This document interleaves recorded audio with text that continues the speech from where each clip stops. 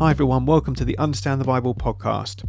Today we are continuing our Advent series looking at the day of the Lord. The passage today is Isaiah chapter 2, verses 6 to 22, and that is looking at how Christmas reveals who we really trust in. And you might like to have a read of the passage before listening to the sermon. Just to remind you once again, there is more content available on the YouTube channel.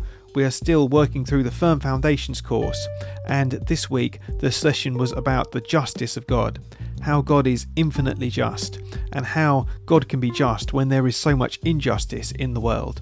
So if that interests you, do have a look at YouTube. I'm afraid it's only available on YouTube and not on the podcast. If you would like to support Understand the Bible, there are various options for that as well.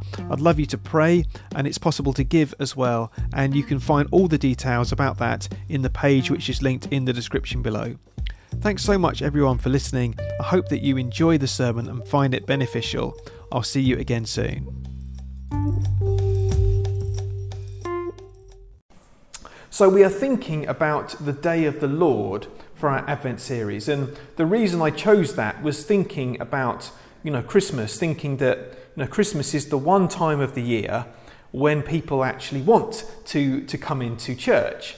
And I think, well, why is it that people want to come to church? What is it about Christmas which people want to come to?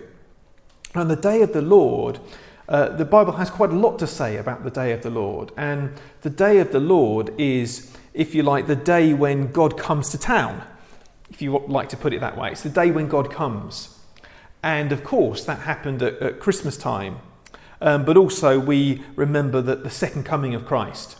And so it's kind of looking to both of those things. Of course, the first coming has already happened, but we await the return of the Lord Jesus as our judge. So what will the day of the Lord be like? And that's what we've been working through. We're working through this Advent. We're thinking about what the day of the Lord will be like. Last week we were looking at Amos. This week we are looking at this passage from Isaiah chapter 2 and thinking about what the day of the Lord will be like. What should we then do? How should we then live in the light of what the day of the Lord will be like? So let's have a look at this passage then as we think about the day of the Lord. This is Isaiah chapter 2 from verse 6 to the end of the chapter. And these first few verses 6 to 9, is talking about the idolatry of the people. So it says there in verse 6, "You, Lord, have abandoned your people, the descendants of Jacob." So everything that follows is talking about how God has abandoned his people. Now, I'm not sure whether this means that because God abandoned his people, this happened, or this happened, therefore God abandoned his people, as it were. But I think basically the idea is that they're a very godless society. That is that's the net effect. Whether it's the cause or effect, it doesn't really matter. So what do they actually look like? It says they are full of superstitions from the east. They practice divination like the Philistines and embrace pagan customs. So what Isaiah says is that they are basically just the same as all of the other nations. That's the people's problem. They don't look, there's no distinguishing them from any of the other secular, or well, not secular in those days, but nations who had other gods. They don't look any different. That's the problem there. And it says then, verse 7, their land is full of silver and gold. It says full of twice. Their land is full of horses, silver and gold and horses, and there's no end to their treasures and no end to the chariots. So they're full of treasures and money and sort of wealth, and they're full of chariots and horses and things. So the army. But what are those things really? This is what it says in verse 8. Their land is full of idols. That's what the treasure, the wealth, the horses and chariots actually are. I think that's the implication. And I think it just goes to show once again, just another example of how God's concerns of what's right and wrong are different to our concerns. Because when we look at what's right and wrong, we think about, murder, theft, and, adultery, and those sort of what people do to other people. But actually what God is most concerned about, first and foremost, is turning away from him and turning to idols. That's the primary thing which God is concerned about. And the other things flow from that. So when we turn away from God, then the other things happen. Then we start behaving wrongly, sinfully towards other people. But the first thing that happens is that we turn away from God. And idolatry, again, this is something we often think of idolatry as being, bowing down to a little statue. I think a lot of people still have that mental picture of idolatry. You might have a little statue in your house and you bow down to that and pray to it. But in the Bible, idolatry is much bigger than that. Idolatry is it's worshipping a God substitute, whether that thing looks like a God or not. Whether it's a man-made thing which stands for God, or whether it's actually something like money or power or success or an army or anything like that. That can be an idol as well. And I think that's what we are being told that the people of Israel were doing. They were trusting in their wealth, they were trusting in their army, and not trusting in God. And that is idolatry. And so the consequences then, it says, verse 9, so people will be brought low and everyone humbled. Do not forgive them. So God had determined that the consequences for their idolatry was to be punished. They were to be brought low and humbled. And that is something that we'll come back to in a minute. So how does God respond to them? And this is what the next few verses are about, verses 10 to 18. So verse 10 says, go into the rocks, hide in the ground from the fearful presence of the Lord and the splendour of his majesty. Now, this is what Isaiah is saying, to do for the people to do in response to God drawing near to them. It's saying, actually, hide from the fearful presence of the Lord. It's saying, think about the way that you've treated God and actually, how offensive that is to the Lord. And this is what all through the Bible happens when people draw near to the presence of God. It's that kind of recognition of our own sinfulness and our own unworthiness. And, if you like, that actually we do not deserve anything from God apart from punishment. And this is what happens to Isaiah as he sees the Lord just a few chapters later.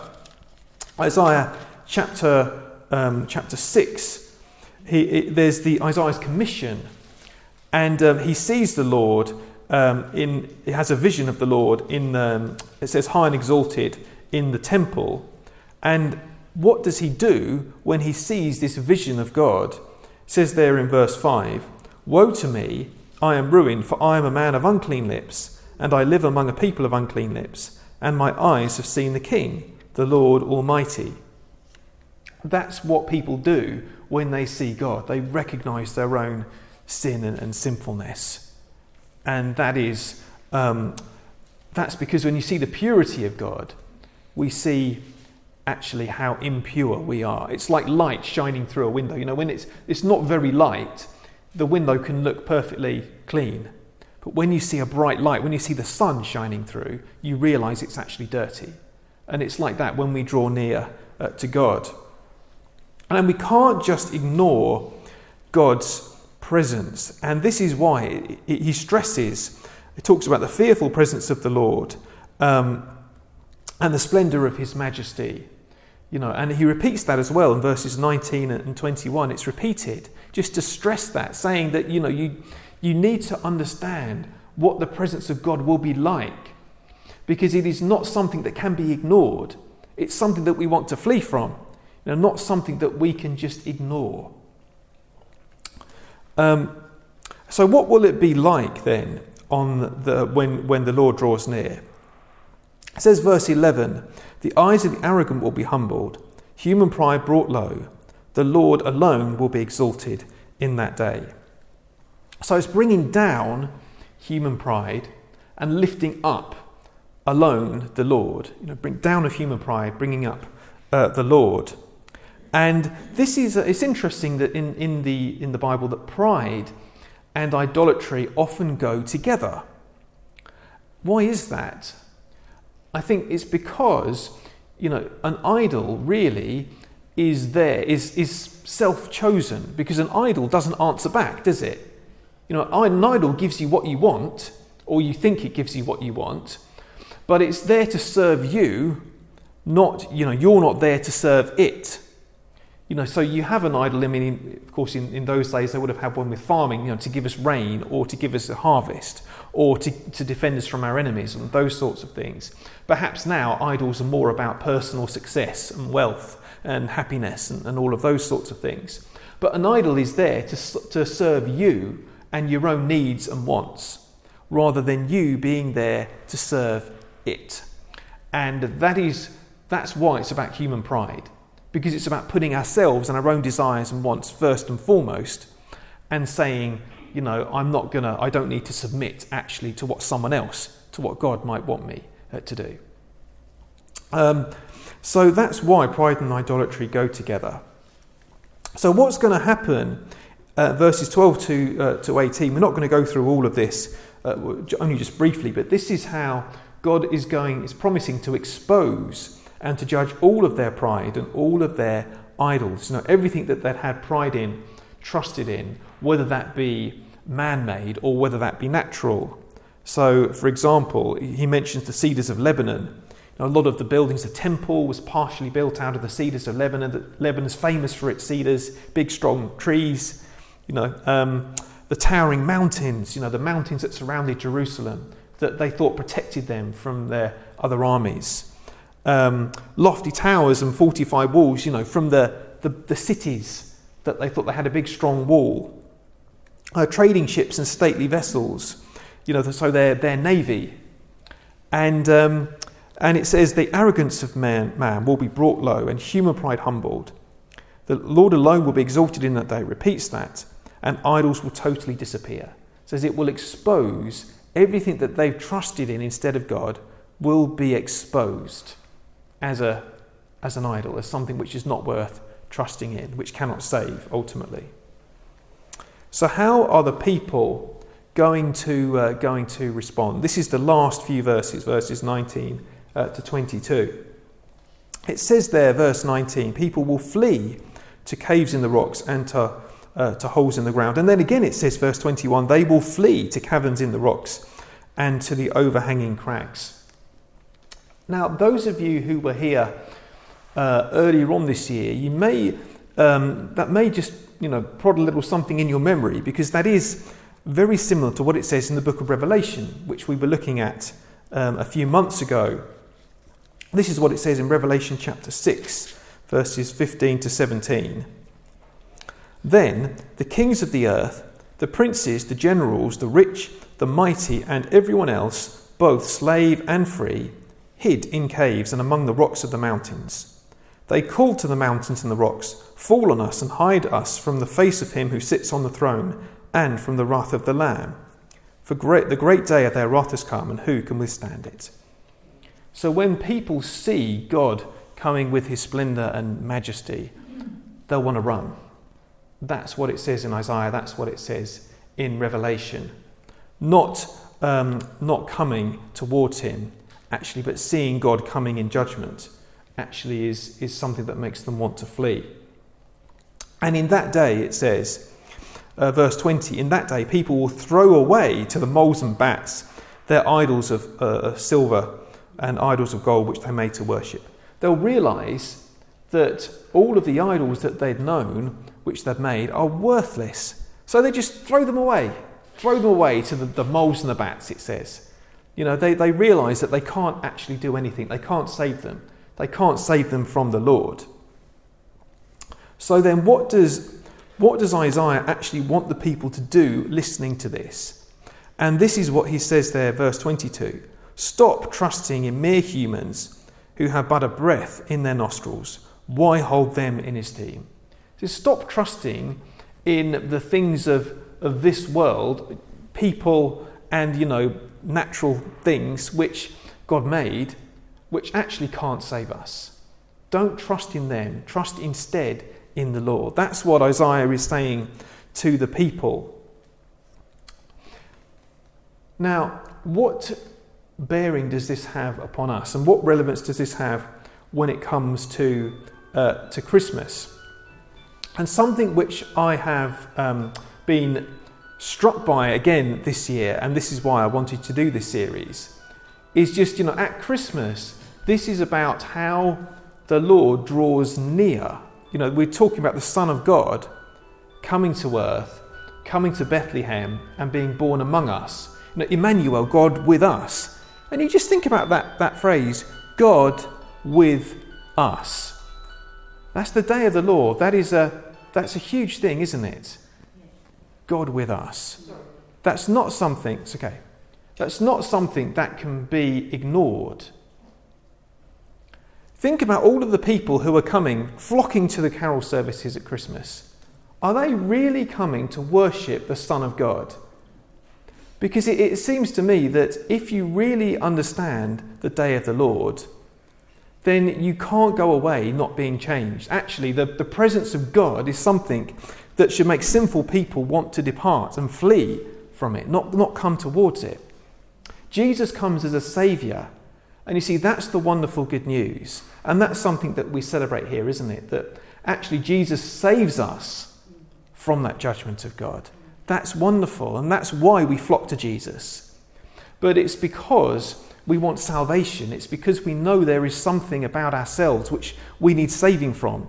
And as it says, Jesus came to save us from our sins. That's why his name is Jesus. So as we come up to Christmas, through this Advent, the next few weeks, I think it's just good to remember and to be thinking about, who is it that we are really trusting in? Because that's the thing, isn't it? When the Son of God draws near to us, then it exposes what we are really trusting in. Are we trusting in God and trusting in Jesus? Or are we trusting in an idol or idols? You can't have Christmas and remain trusting in idols. That's the thing. It has to be one or the other, that God demands our allegiance. Now, I just thought it might be helpful to think, what kind of things are we tempted to trust in? I think perhaps for us as Christians, then I think perhaps for us it might be something like our good works, our sort of religiousness. You think, well, I trust in the fact that I prayed earlier today or read the Bible. I trust in the fact that I helped do this X, Y, or Z at church. Or, I did all of these. I think for someone who preaches, that's a big temptation. Oh God, I preached all these sermons. That must make me a good person, surely. But it doesn't work like that. Actually, we need to trust in Jesus as our saviour. What about people? What kind of things are people trusting in society? And perhaps this might affect us as well. Perhaps trusting in the government, to save us. And I was thinking about this, with the G20, and thinking how, I think one of the headlines from that was they were saying we can do the impossible. And I just read actually just this morning from Genesis, the part where the Lord says to Abraham, what does he say? Nothing is impossible for the Lord, but only the Lord, and not the government. And so what are we trusting in? What are people trusting in? Perhaps trusting in money or savings, thinking, well, we've got the cost of living crisis, but it's okay. I've got money in the bank. I'll get through this. Trusting in our the money that we have, or in our family. Thinking, well, there's a crisis there. People are lonely, but I've got my family. I'm all right. Perhaps people are thinking in that. God will expose those idols, and Christmas is a time when we need to trust in Jesus and we need to look to him, rather than things which are created, or rather than other things.